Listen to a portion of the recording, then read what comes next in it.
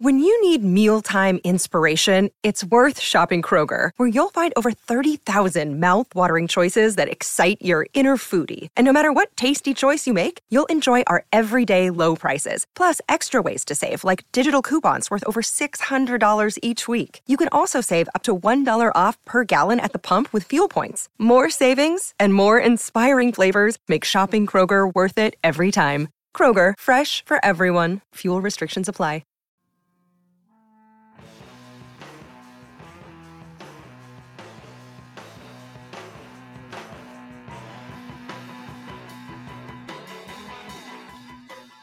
Hello, folks, and welcome to the A to Z Sports Big Orange Podcast. I'm Charlie Burris, here as always with my co-host and A to Z Sports Tennessee writer, Zach Reagan. Wherever you listen throughout the world, we thank you so much for listening to us. We talk everything Vols every week here on the Big Orange Podcast. If that sounds good to you, go over to the A to Z Sports Podcast Network feed on iTunes and Spotify. Rate, reviews, subscribe, help us out. And you'll get great content about the Vols, about the Predators, about the Titans. It's all there in the feed. A to Z Sports Podcast Network. At Charlie_Burris, at Zach TNT, and at A to Z Sports on Twitter, Facebook.com/A to Z Sports Nashville, and A to Z Sports Nashville.com for all of Zach's musings on the Vols. Well, Zach, I mentioned it last week that there was a potential that I would be able to be in attendance as a media member at the spring game for Tennessee, at the orange and white game, the Chevrolet orange and white game. And I was lucky enough to do that. It was cool. I was back in the media saddle. I covered, for anybody that doesn't, maybe is new to the show, I covered University of Tennessee sports for 5 years, was on the radio for a big chunk of that also. And I've been separated 2 years now, and I can say things were a little different yesterday, but it wasn't necessarily because of the Josh Heupel regime and everything moving in. It was obviously COVID, and they took away the press box food, and I was distraught. I love half 50% of the reason that I wanted to be a media member was to eat free food in a press box, and they took it away. COVID, you bastard, you've gone too far this time. But other than that, it was a good time. But Zach, how are you? It's really disappointing to hear. I don't think I ever saw a halftime show at any Tennessee game because I was in line getting food at halftime, eating, going back for more food, eating more. The halftime was kind of a sacred time there where you just kind of got to eat and forget about the game for just a minute there while you ate and kind of scrambled around. But yeah, that would be a tough one there because I always enjoyed that. I always enjoyed seeing who you saw in the food line too, because usually whoever's calling the game, national guys, sometimes you'd be there behind Brent Musburger or somebody else, Joe Tessitore. That'd be a tough one, but hey, at least it was a little bit of normalcy, I imagine. I know things were different, but being back in the press box, being back at Neyland, seeing some fans in the stands for a live sporting event had to feel good. It did, and it was nice. The crowd wasn't huge, but it was enthusiastic, and everything about it was fun, and I think well executed on Tennessee's part. It does feel like we're getting back to normal. I'll say with the crowd, it felt like a crowd that would probably show up for a kind of waterlogged, rained out game. And it ended up actually not raining for almost the entire game, thankfully. But it felt, generally speaking, normal. And that's cool. And I was happy about that. But bring back the Calhouns and the buffet line, please, next time for when I show up. But nonetheless, fun game, and we obviously that's what we're going to be cracking into today is a spring game. That's frankly what else is there to talk about. Tennessee baseball still chugging along, playing well. got a rubber match today against Texas A&M. We're recording before that ever happens. So if they win, awesome, great series win. If they lose, Tony Vitello, is his head on the chopping block? Is he on the hot seat? I don't know. No, just Oh, there will be somebody tweeting at you for that. tweet that at what's your Zach TNT? Yeah, that's my Twitter account. I'll redirect it to where it needs to go. But it's really the bulk of what's been happening is the culmination of spring practice, and you always kind of have to take a grain of salt with the spring game, because with Butch it was, you get to see Dobbs and Kamara in the first 5 minutes, and then they go sit on the bench and you don't see them anymore for the rest of the game, and then it's mostly walk-ons. Now we got to see quote unquote 4 quarters of action from a whole set of different guys: Harrison Bailey, Hendon Hooker, Brian Maurer, Jabari Small, like all of these, the whole set of players that we kind of wanted to see some from, and that was nice. And in a game style, in an actual game style, a game style to such an extent that Danico Slaughter got ejected from the game for a targeting hit. So, and he was ejected, but then didn't leave the game. I don't think, because I think Hypo was like, no, we're not doing that. That's ridiculous. But does Danico Slaughter now have to sit out half of the season opener? I don't know. The rules are the rules, but I think the best thing I saw about that is he needs to sit out the first half of next year's spring game. Yes, perfect. That's the perfect punishment. But it genuinely, it was an actual spring game, because again, going back to like Butch, and we missed Pruitt only had the one, because last year's got canceled. But like Butch's would be this weird, like, we would play a little bit of actual like scrimmagey football, but then we'd have like a quarterback competition where we're throwing into trash cans and all this. This was just a game. They lined it up for 4 quarters and just sort of played back and forth between a team dressed in orange and a team dressed in white. And I liked it on the whole. What did you think?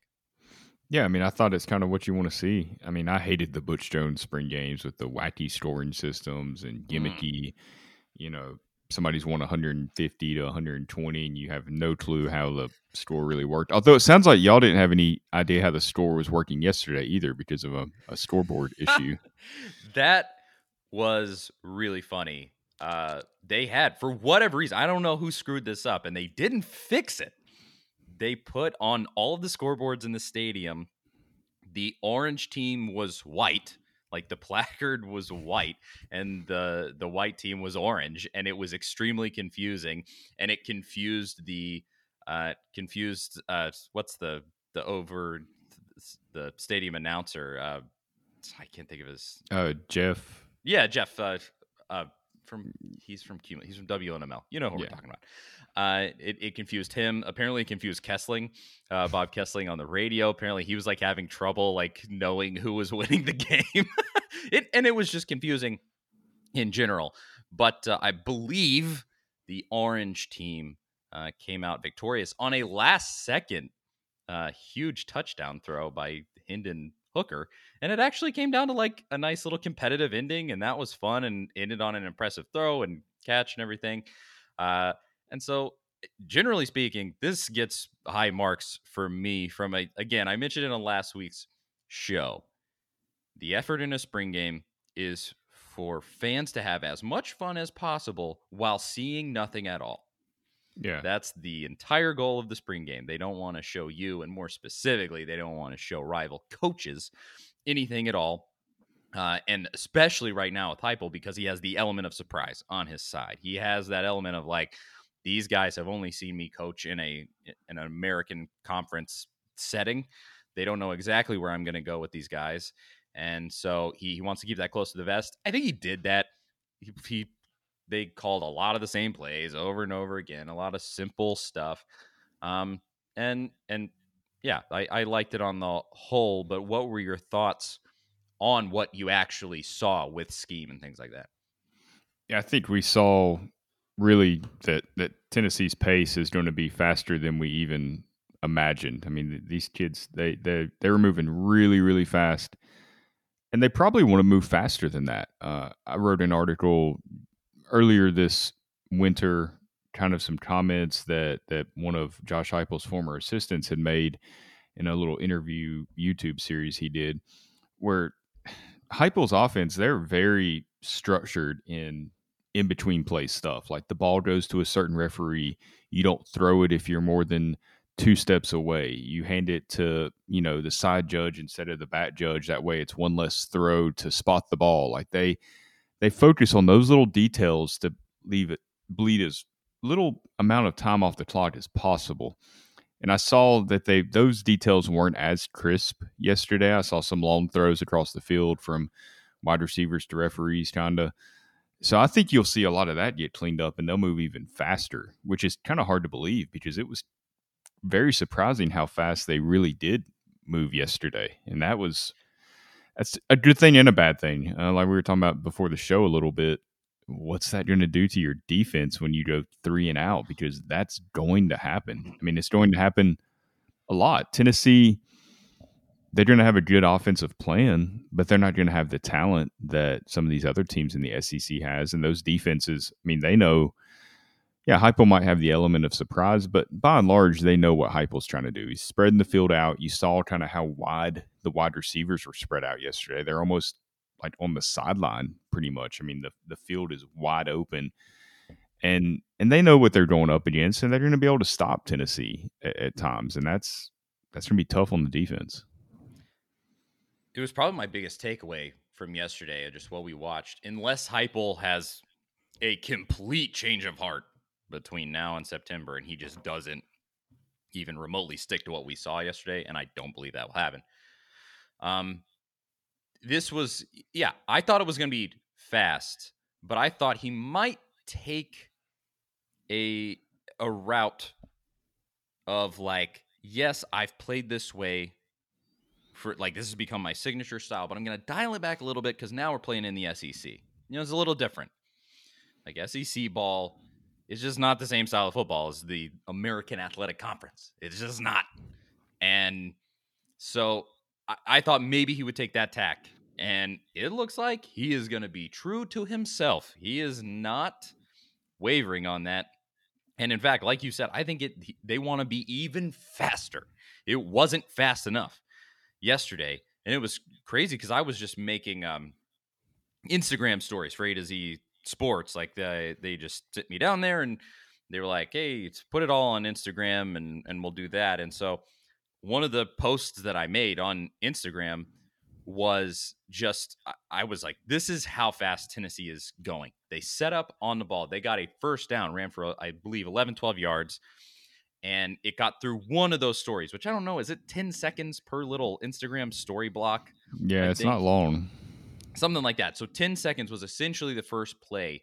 Before we got even halfway through the second little Instagram story block, 5 seconds or so, the next play was already, this wasn't just set up. The snap had happened. I mean, it was breakneck speed. And it is concerning when I think about the fact that the team that Tennessee is going to field on the defensive side of the ball. It is very fun at the same time because it is a simplified, don't think too much, take the easiest route to wherever you're going sort of an offense, which is very easy on your quarterback and can be very advantageous for, say, a young quarterback like a true sophomore in Harrison Bailey, maybe, or somebody coming in like a Caden Salter, who, of course, we didn't get to see because he's suspended right now. But can be simple for those quarterbacks and not too tough because you're not just having to shuffle all these routes around in your head and really make a tough decision of where you're going to go with the ball. You just go to the easiest place. It seems like a lot of it is just dump off passes, screens, like real simple stuff, and it works. It worked yesterday against Tennessee's obviously kind of walk-on laden whatever spring game defense, but still it worked. And I I go, that's going to be super fun and you're going to score a bunch of points. Also, your defense is going to be tired by the middle of the second quarter. If you go 3 and out a couple of times, that's going to be tough. And I will be interested to see how Heupel adapts it to the athletes in the SEC, because it's not going to work all the time. And, Yeah, how do you respond to that? I don't think he's going to change who he is at all. I mean, it's what he's been doing his whole coaching career. It's what he did at Missouri, and we saw Missouri score a lot of points, but they also weren't winning games necessarily. And I think the defense we saw from Tennessee yesterday obviously isn't the defense we're going to see this season. They had a lot of key players out, a lot. I mean, Latrell Bumpus, Elijah Simmons, Greg Emerson, Darrell Middleton, Byron Young, who's been having a great spring, Jeremy Bates, Roman Harrison. I mean, none of those guys played. You're going to have those guys back, but at the same time, Tennessee doesn't have a lot of depth. And I think what we're going to see this year, Tennessee right there with teams at halftime, maybe even leading. And then you get into the third and fourth quarter where this defense is just wore out. They don't have the depth to kind of rotate in and out, especially, at the linebacker position. I liked a lot of the guys they have on the defensive line, but it's still not very deep. In third or fourth quarter, defense fades. Offense gets a few 3 and outs. I think that's how we see them lose a lot of games. Kind of like the 2012 Tennessee team. I mean, it could be, which was a fun team, but I think we're going to see Tennessee lose some shootouts where the defense just falls apart at the end. I could also see, and this was a point that Will Bowling made. I did a little quick spot with him, Will Bowling 104.5 in Nashville, spot with him last night, and he pointed out that it kind of opens Tennessee up to some blowouts, because if the offense is not working at all, and sometimes you just have an off game where it's just not clicking, you never get in a rhythm, and you keep giving the ball back to the other team, and per se it's Alabama with one of the greatest offenses I've ever seen, they're gonna score 60 on you. It's gonna be some stuff like that, unfortunately, and that's just Heupel sticking with who he is, and it's gonna just take time to build up that defensive depth. That's where Tennessee is, because you look, do you even have at this point, and I guess I don't know exactly how to frame this, like an SEC worthy linebacker on this roster? You have some guy like Alontae Taylor's going to hopefully be sort of a unit leader, a dog you got out there. He's been very vocal, it seems like, just on social media. And, there's going to be some guys on that defense, and there's definitely some athletes for sure. A lot of the guys that you read off that didn't play yesterday are kind of the guys that you want to see the most from coming up. But from most of those guys, the potential is there, but we haven't seen it. Like, I have no evidence in front of me that those guys are going to be that, like I saw with Henry To'o. Like, I could look at him and go, I've seen that guy play in an SEC football game, and he brings it. How many guys on this defense are there that I could say that about? Almost none. I mean, Darrell Middleton is there again. Alontae Taylor. I'm just thinking about this off the top of my head if I'm missing anybody. But it is lacking. And it's not Heupel's fault. That's the thing that I think we're all going to have to emphasize with ourselves this whole season. When the defense does get kind of steamrolled at times, you're just going to have to go like, this is the set of cards this guy was given, and he just has to play them that way. And so as that we haven't even, I thought we were going to just talk about the quarterbacks. I guess we're going defense first, and that's where you're at with the defense. But I guess we can break it up that way. Talking about the defense now. Additional thoughts on the defense, if you had any. I think this is why Tennessee had such a tough time finding a defensive coordinator. I mean, we're seeing now basically what we talked about in January and February. The depth is thin. The offense is tough to kind of prepare a defense to pair with this offense.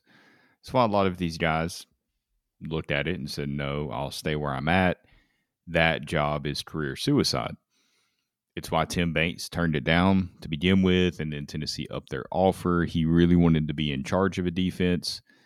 I mean, he wasn't sure about taking the job, and that's why. It's easy to find position coaches, their name's not necessarily on it. If this defense goes out and is terrible in 2021, a lot of fans, smart fans, will know the deal, but there will be a lot of fans, a lot of casual fans that say, fire the defensive coordinator, fire Tim Banks. He did a horrible job, and that might not necessarily be the case. He's not in a position to succeed. I'm not trying to make excuses for him because I don't know how he'll do as a defensive coordinator. Maybe he is terrible. Maybe Heupel will need to find someone else. I don't know. But just because this team goes out there and gives up some points, it's not necessarily on Banks or anybody else on that staff. I mean, I'm not going to give him a full pass. There are warm bodies out there on the field that Banks has to work with, Yeah, there's some talent. I mean, it's not like he's taking over a group of 5 school defense talent trying to compete in the SEC with it. But what it'll take for that defense to be decent will be performances from guys that we simply have not seen yet. It will be maybe like Roman Harrison. Like, maybe he has that in him, but I haven't seen it. I have not seen the evidence of that. And so hopefully you do have some star-making seasons out of guys, and that could make a giant difference. You have guys that step up. They can be leaders. They do rally the defense, blah, blah, blah, blah. But that's what it's going to take. It will take performances out of guys that, frankly, it's even hard to predict who it would be, where it would come from, because it just hasn't happened with almost anybody on the current roster for the defense. Yeah, but there is one reason for optimism here at the defense. It's that surely there has to be some improvement here just on some of the basic stuff that Tennessee failed at last year. They couldn't cover anything over the middle. Guys were out of position. They had trouble getting lined up at times. Tennessee didn't really have a true linebackers coach last year. Brian Niedermeyer had no clue what he was doing coaching linebackers. The head coach, Jeremy Pruitt, fired the defensive line coach 4 games into the season. He's trying to be a position coach and a head coach. The whole thing was just a mess, which put more pressure on Derek Ansley to coach the secondary and be the defensive coordinator. It wasn't a good setup for anyone. This staff seems a lot more structured. They each have – it's just a better setup overall. So maybe these guys that are talented that, like you said, we haven't seen much from, with a good coaching staff, kind of has a plan. It's not all over the place like it was with Pruitt. Maybe we'll see a lot of development this year. I really hope so. And that's what you have to hope for. And even to whatever extent, like, Tim Banks is an unknown entity. He hasn't, according to everything I read about his background, he hasn't really called plays as a defensive coordinator. And so, that could mean that it turns out he's awesome, or it could be a disaster. You don't know. And that's just the tough part with the defense. You just don't know exactly what you're going to get. We didn't really see him yesterday almost at all. It was mostly walk-ons and guys that probably aren't going to get a ton of playing time during the season. And even the coaching staff is sort of an unknown factor out there. So that's going to be that. I think we'll have a much better idea of where that unit is at with fall ball come July, August, and we'll just have to evaluate then. But as of yesterday, they did not impress. I would put it that way, as just kind of the bottom line with defense. But moving to the offense, and kind of what everybody wants to talk about out of that game yesterday is that Harrison Bailey is the second coming of Peyton Manning. He's probably going to win the Heisman this coming year, and I think that's just a fact. What did you think, Zach? I can never get too wrapped up in these spring game performances because I've done it before, and it's come back to bite me. Don't do it. Yeah, it's so tough. Like we've talked about earlier, you don't want to show too much in these spring games. You've got walk-ons on the defense. It's the 15th practice. It's not just a spring game. It's the 15th practice. So they're trying to get their reps in. It's not really a real game situation, so you don't really know the plan for each quarterback or what situation they're in. I don't think, like Josh Heupel said after the game, the competition's wide open. He's not going to anoint Harrison Bailey as the starter because of yesterday's performance. I mean, Tennessee's still fixing to add a quarterback to this roster. That will be, when Caden Salter comes back, 5 quarterbacks in the quarterback room. I don't think there will be 5 this fall. I think somebody probably transfers. Who knows what exactly happens there? You never know with college-age kids. But it's clear that he does not think that there is a clear-cut leader in this battle, and I don't think anything yesterday changed that. No, not at all. I think you could probably rank the performances. Bailey was pretty clearly the guy that played the best yesterday. Maurer and Hendon Hooker, I would put that's tough between 2 and 3. Probably Maurer second in terms of how I could see him fitting in to the offense in general, but neither impressed me all that much. Maurer adds a fun element with his legs that I think the other 2 guys don't as much. But I would put it this way. Absolutely, we did not see any kind of defining moment of where they're going to figure out who the starter is yesterday. But I think you can take away like who is maybe lined up to potentially be the starter, and the other guys that are just kind of there for competition. I would put it that way. Where you kind of go, okay, maybe some of these transfers were brought in just to add to the depth of that position and to create competition during the offseason. But do they really have a realistic shot at being the starter outside of an injury? Probably not. But it's like, I think you can take that away. But beyond that, it's just tough. And not being able to see Salter, not being able to see Joe Milton, if Joe Milton shows up. Apparently that's not 100% a thing. The transfer from Michigan, it's down to Tennessee and Washington State. Is that the case? He was there yesterday. He was in Neyland Stadium yesterday. The kid was Joe Milton. But apparently that's like still in flux to a certain extent. Is that right? Yeah, I think his announcement got a little spoiled by a local news outlet that kind of reported it first. I think he kind of wanted to make an announcement, and so there was another report that kind of questioned whether or not he's going to be at Tennessee. It sounds like he is going to be at Tennessee. It's just a matter of how the announcement comes about. But he might have looked at that game yesterday and said, Harrison Bailey looks pretty good. Yeah. Jared Garantano out there at Washington State threw an interception on his first pass in their spring game. You know, he might see a better path to playing out there. I don't know. Yeah, who knows with that situation. That's a tough spot with JG, man. That was, we were in the press box. It kind of, when that happened, it rippled through everybody where we were like, did y'all see, did this come across your Twitter feed? This is, and we all kind of saw that it happened. And I don't want to like laugh at the kid's expense, but man, that didn't surprise anybody. Jared Garantano's first throw at Washington State was an interception. And he threw into like triple coverage. I mean, It's the same stuff that you saw at Tennessee. That's tough. That I always said it with Tennessee. Like, I fell for that kid, man. He battled through so much at Tennessee, put up with so much crap, and won some games for Tennessee. But at the end of the day, when you're 5 years in, you are who you are, I think, and that's where he is. But nonetheless, not to rag on Jared Garantano.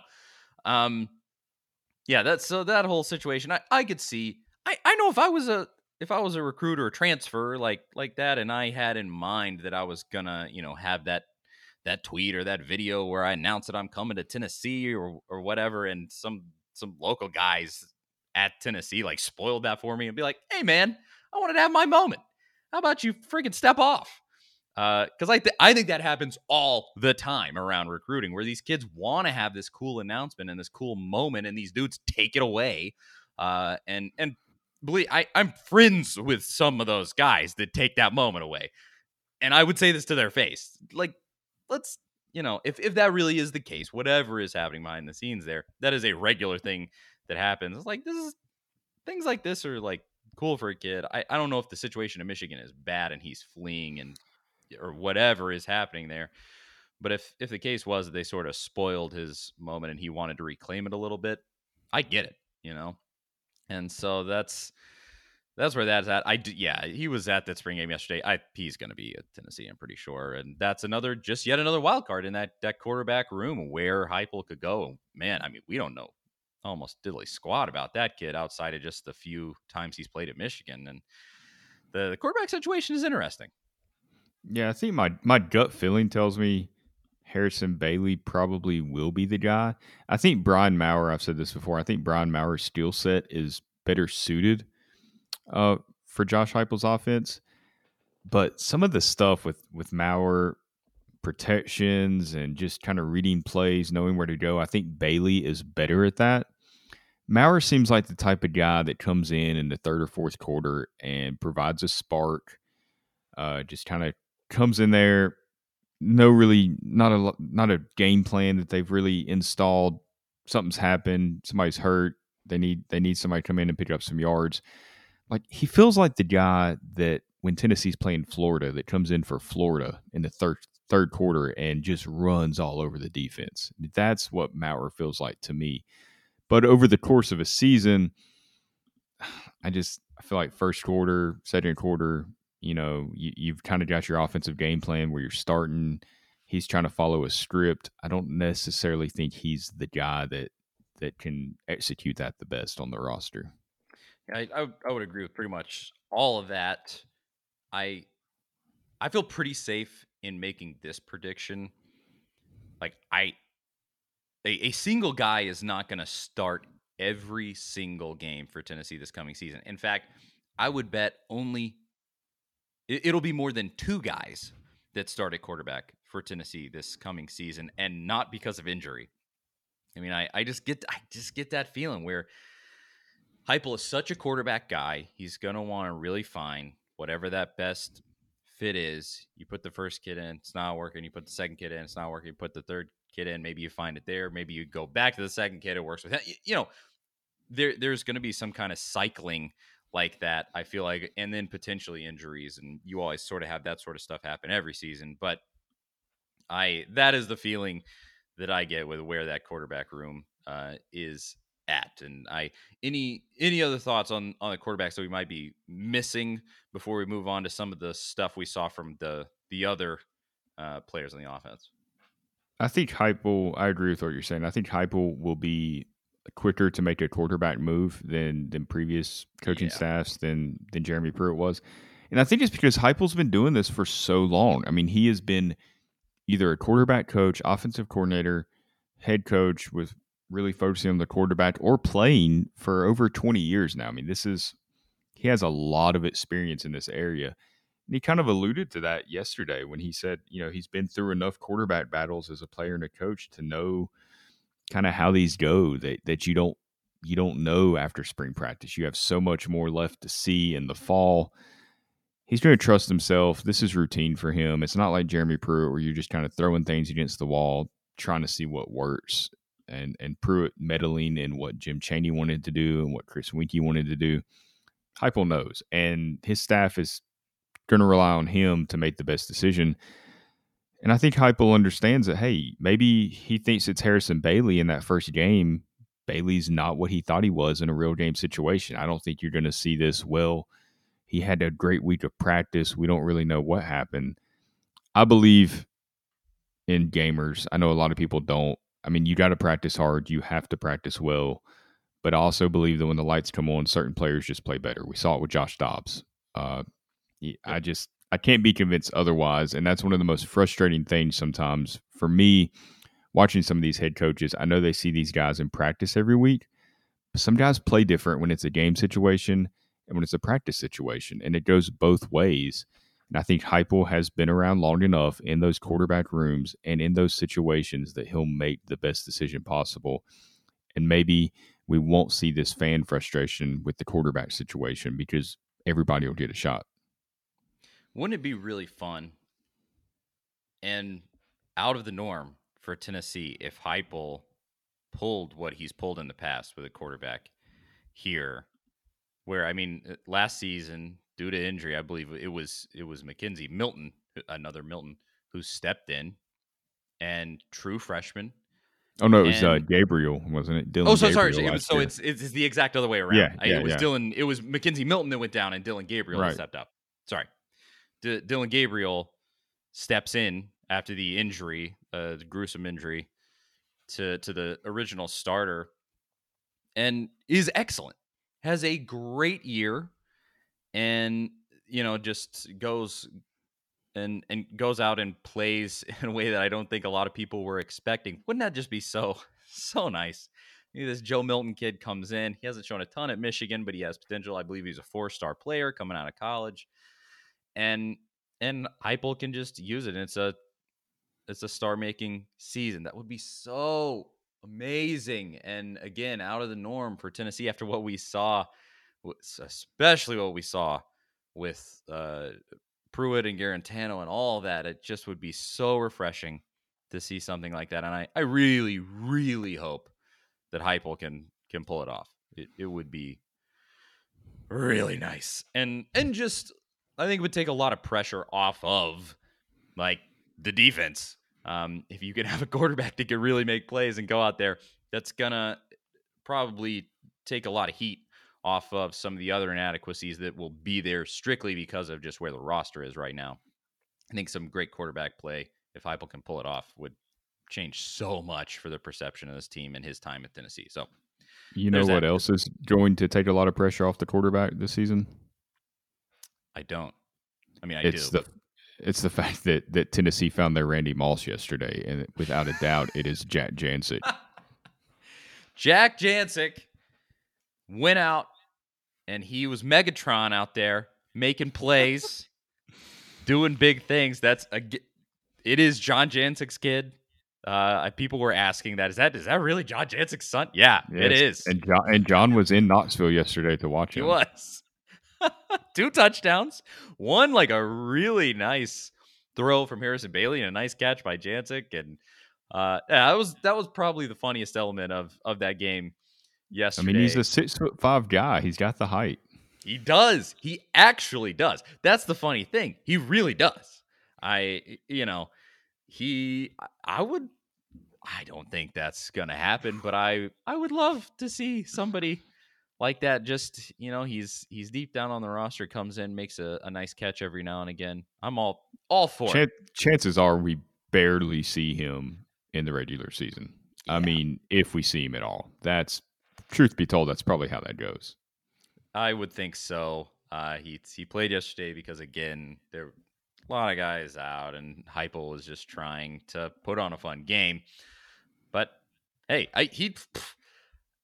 either the guy he was up against, and I don't even know that I noted who the cornerback was, but I would say this: he actually did look fast compared to whoever he was facing off against. I'd have to go back and look who it was. It may have just been another walk-on that he was going up against. That's definitely a possibility. But he did. Hey, maybe he becomes. I think it was Ben McKee yesterday said maybe he's the next Hunter Renfrow.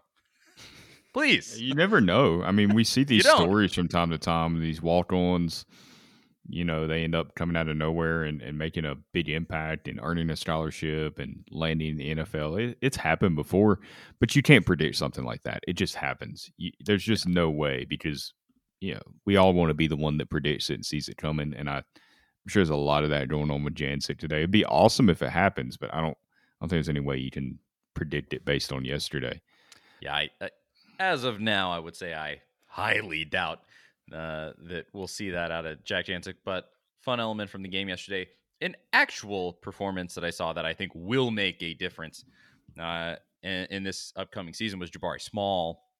And he has shades of John Kelly. He's very, very small, but runs really headstrong and makes nice cuts, seems to have nice vision. And, guys are making good blocks for him. It seemed like maybe the defense wasn't given 100%. But, I liked what I saw out of him. And you also didn't really get to see much from the other guys in that room. But that was just one performance that stood out.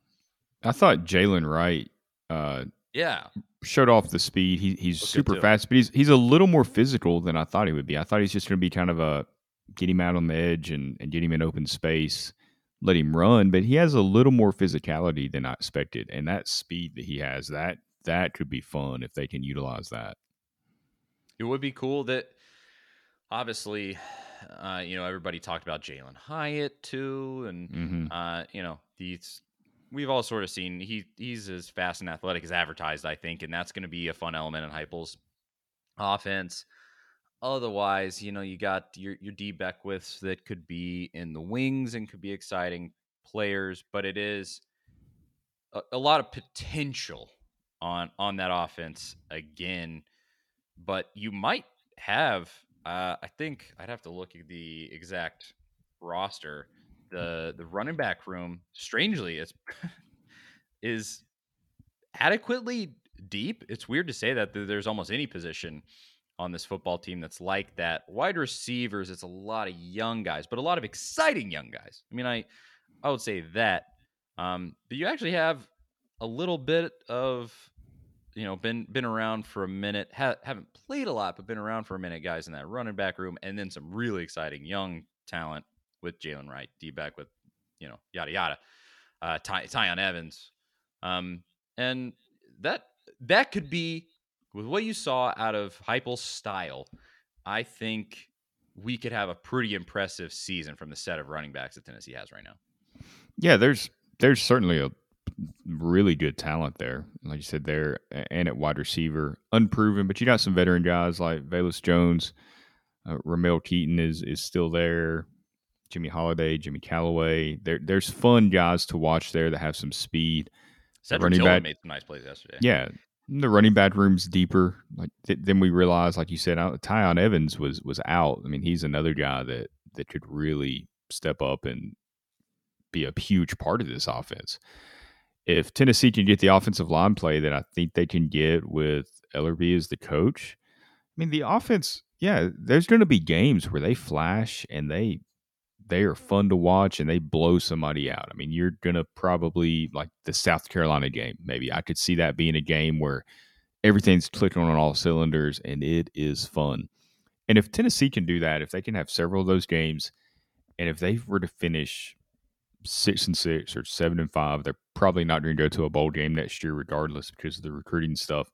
But if they finish with a 500 season or a 7-win season, that would be a miracle. I mean, that would be way more impressive than Butch Jones' first winning season or Pruitt's 8-win season. That considering the situation, it would be just amazing. Like, fans should be ecstatic if that happens because the program is in a tough spot.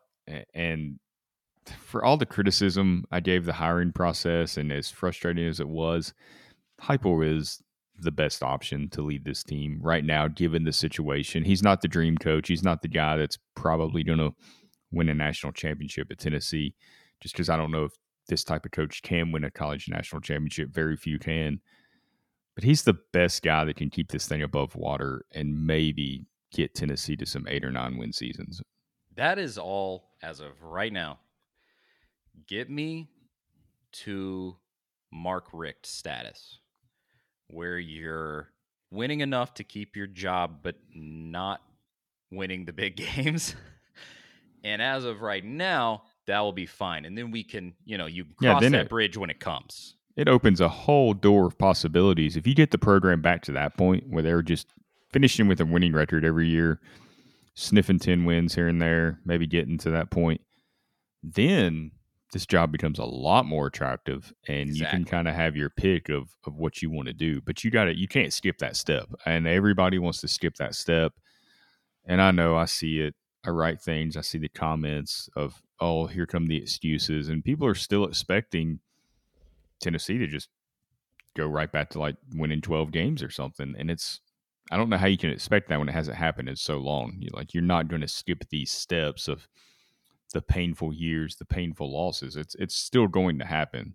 Like I mentioned earlier, you're still going to have those games where you're in control of the game because of Heupel's style. It fades away in the last minute or two. Those losses are going to hurt. They're going to happen. So just brace yourself for it. Unless a miracle occurs.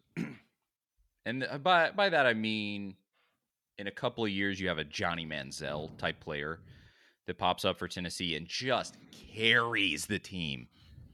Realistically, Tennessee is in such a hole.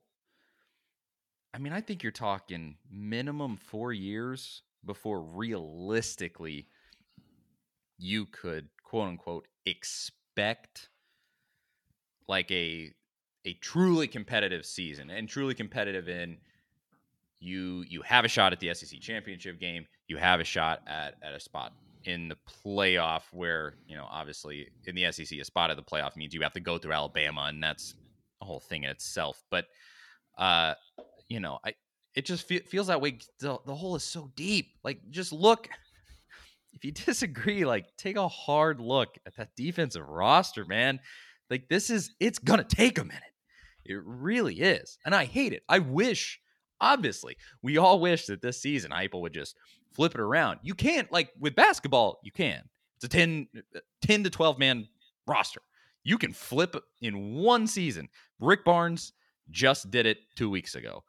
He went from having what appeared to be like a true rebuilding season, picked up 3 players off the recruiting trail, and suddenly you're like, oh, that's a top 10 team. Yeah, you can do that in basketball. Football just is such a harder, longer slog to build up all of the different elements that are on the field. I mean, there are more starters in a football game than there are on the entire roster for a basketball team. Like, that's just a double the amount of starters than there are on an entire roster for a football team. So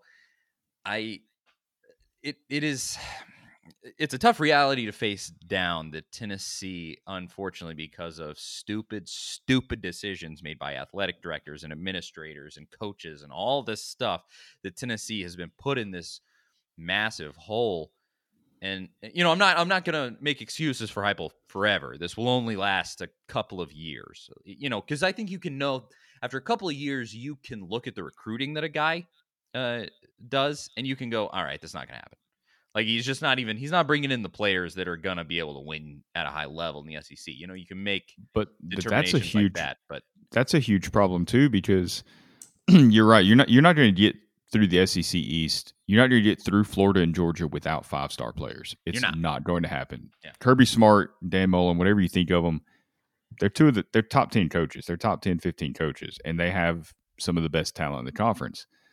But Tennessee can't really land that 5-star talent with the recruiting stuff scandal hanging over them. There is no 5-star player that's going to commit to Tennessee not knowing the sanctions. A 5-star player is not going to college to not play in a bowl game and to not compete to be playing in early January or late December. It's just not going to happen until we know what that situation is, and until we know if there's a bowl ban and all that stuff. It's going to be hard for Heupel to land any of these top recruits, and there's nothing he can do about that. It's just how it is. It's tough. It's tough even to sell to not top recruits right now. I got to think with Heupel, because guys where it's unrealistic for them to go to a Clemson or an Alabama, they want to be sold on, we're going to go to a bowl game every single year. You're going to have a shot at, you're in the SEC and you're going to have a shot at the big boys, even though we're not there yet. You're that sell of like, you're going to be part of the rebuilding process. Yeah, Heupel can definitely say you're going to be part of the rebuilding process, but also that kid might go like, well, am I like ever going to play in a bowl game? And he can go, probably after 2 years. That's the best that Heupel can say right now. He's in a nightmare spot with some of this stuff, and it's gonna take some calibration to whatever that reality is ultimately gonna be when the season finally comes. I hope that they do have some kind of miracle star at quarterback or running back, wide receiver, wherever you can get that kind of production from. That would be amazing. But if it doesn't happen, because it is, how often do you see a Johnny Manziel? There hasn't since Johnny Manziel. How many Johnny Manziels have there been in all of college football? And so that's what Tennessee is up against at the moment, even on offense, where there are pieces where I go, oh, that's an exciting player. I think that guy is going somewhere. He's probably going to play on Sundays. He's a great athlete, and I think Heupel's going to do big things with him. There are absolutely players like that all over on the offense, but it is still, you still are where you are, and that's a tough thing that you face down when you go to that orange and white game yesterday, and you just go, oh man, we got a long way to go. The good news is that you're right. You can't flip a football roster like you can a basketball roster, but it is going to get easier to do that, in the next couple of years because of the transfer portal. Hey, if Heupel's offense is as advertised, maybe the recruiting stuff, because Tennessee's been so compliant with the NCAA and trying to get this settled and get everything out there, you assume they're not trying to hide stuff. They've been pretty upfront about everything that happened. Maybe the NCAA goes easier on Tennessee than we expect. Turns out to not be as bad. That opens the door maybe to some transfer options that aren't seeing playing time at Ohio State or Penn State or wherever, and they see a better path to playing time at Tennessee. That's an avenue that Heupel, I'm sure, will utilize to improve the roster and could potentially speed up the rebuild a little bit. I hope so. It's going to be tough, but all you can do right now is just hope. I would say I walk away from that game, even if we do kind of have to have that conversation about where Tennessee realistically is. I do walk away from that game excited because it is so different. Heupel's take on this football team and the direction it looks like he wants to go is so new and fresh and refreshing that I walk away from that game encouraged, and I go, hey, the defense might be in a tough spot, but we're gonna have fun along the way, and that's what fun we is saw good. Fun is good. Fun is good because even when Jeremy Pruitt won games, they weren't fun. Exactly. Jeremy Pruitt would punch you in the face with boring football and then lose. At least we're not gonna do that.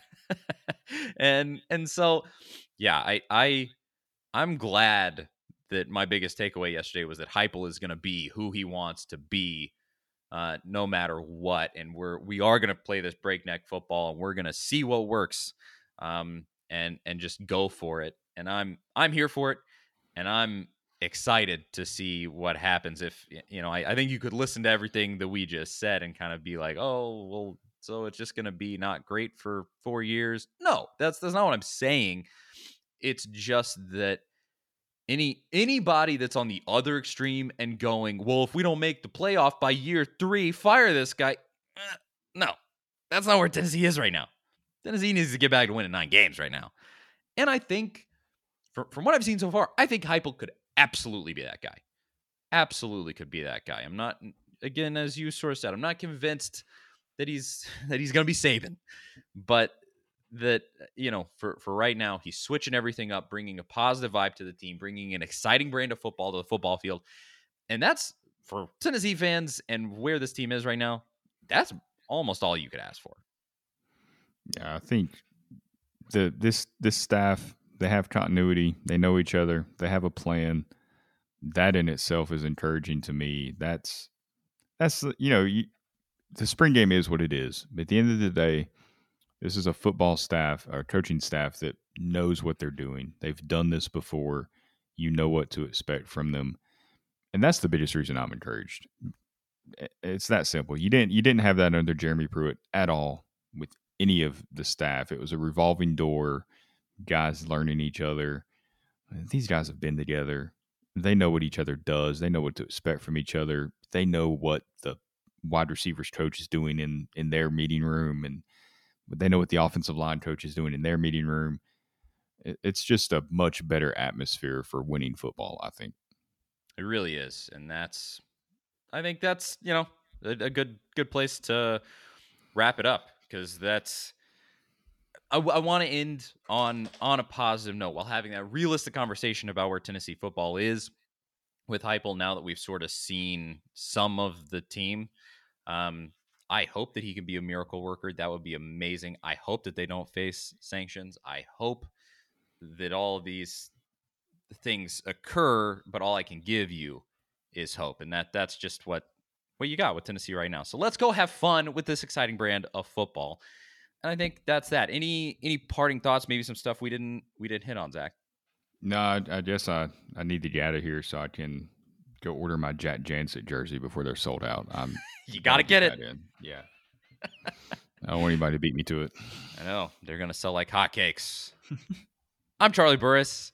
That is Zach Reagan. This has been the Big Orange Podcast. Thank you so much for listening. If you made it all the way to this point in the show, at Charlie_Burris, at Zach TNT, at A to Z Sports on Twitter and Instagram, Facebook.com/A to Z Sports Nashville, and A to Z Sports Nashville.com for all the stuff that Zach writes, and the A to Z Sports Podcast Network feed. Rate, review, subscribe if you want to catch every single episode that we drop on Monday mornings. I think that's all the academics out of the way. Thank you again for listening, and we'll talk to you all next week. See you guys later. You say you're talented, but